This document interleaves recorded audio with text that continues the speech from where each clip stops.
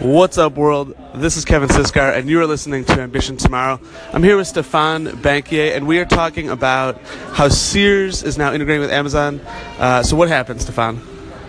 So basically, Sears is now allowing Amazon to integrate directly into its products. So the next generation of products will be responsive to Sears voice commands and eventually probably text commands. So, okay, and then we know they bought Whole Foods. So how do you think this all ties together? Yes, I think that one pretty clear place this can go is that eventually you'll be getting ready for work, and in the morning tell Alexa that you want a rotisserie chicken or a steak waiting for you at home, and then Alexa will go ahead and integrate with their back-end system and send you that meal.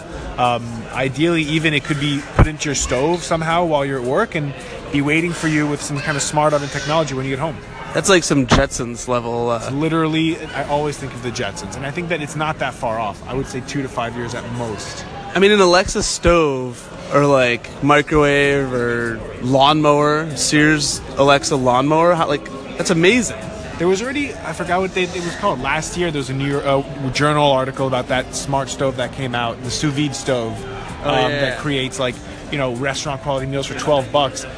If that does well, if it does badly, we'll never hear about it again. If it does well, we'll see it on Amazon in 6 months from now, and it'll be a reality for everyone, I think. Amazon's on a tear.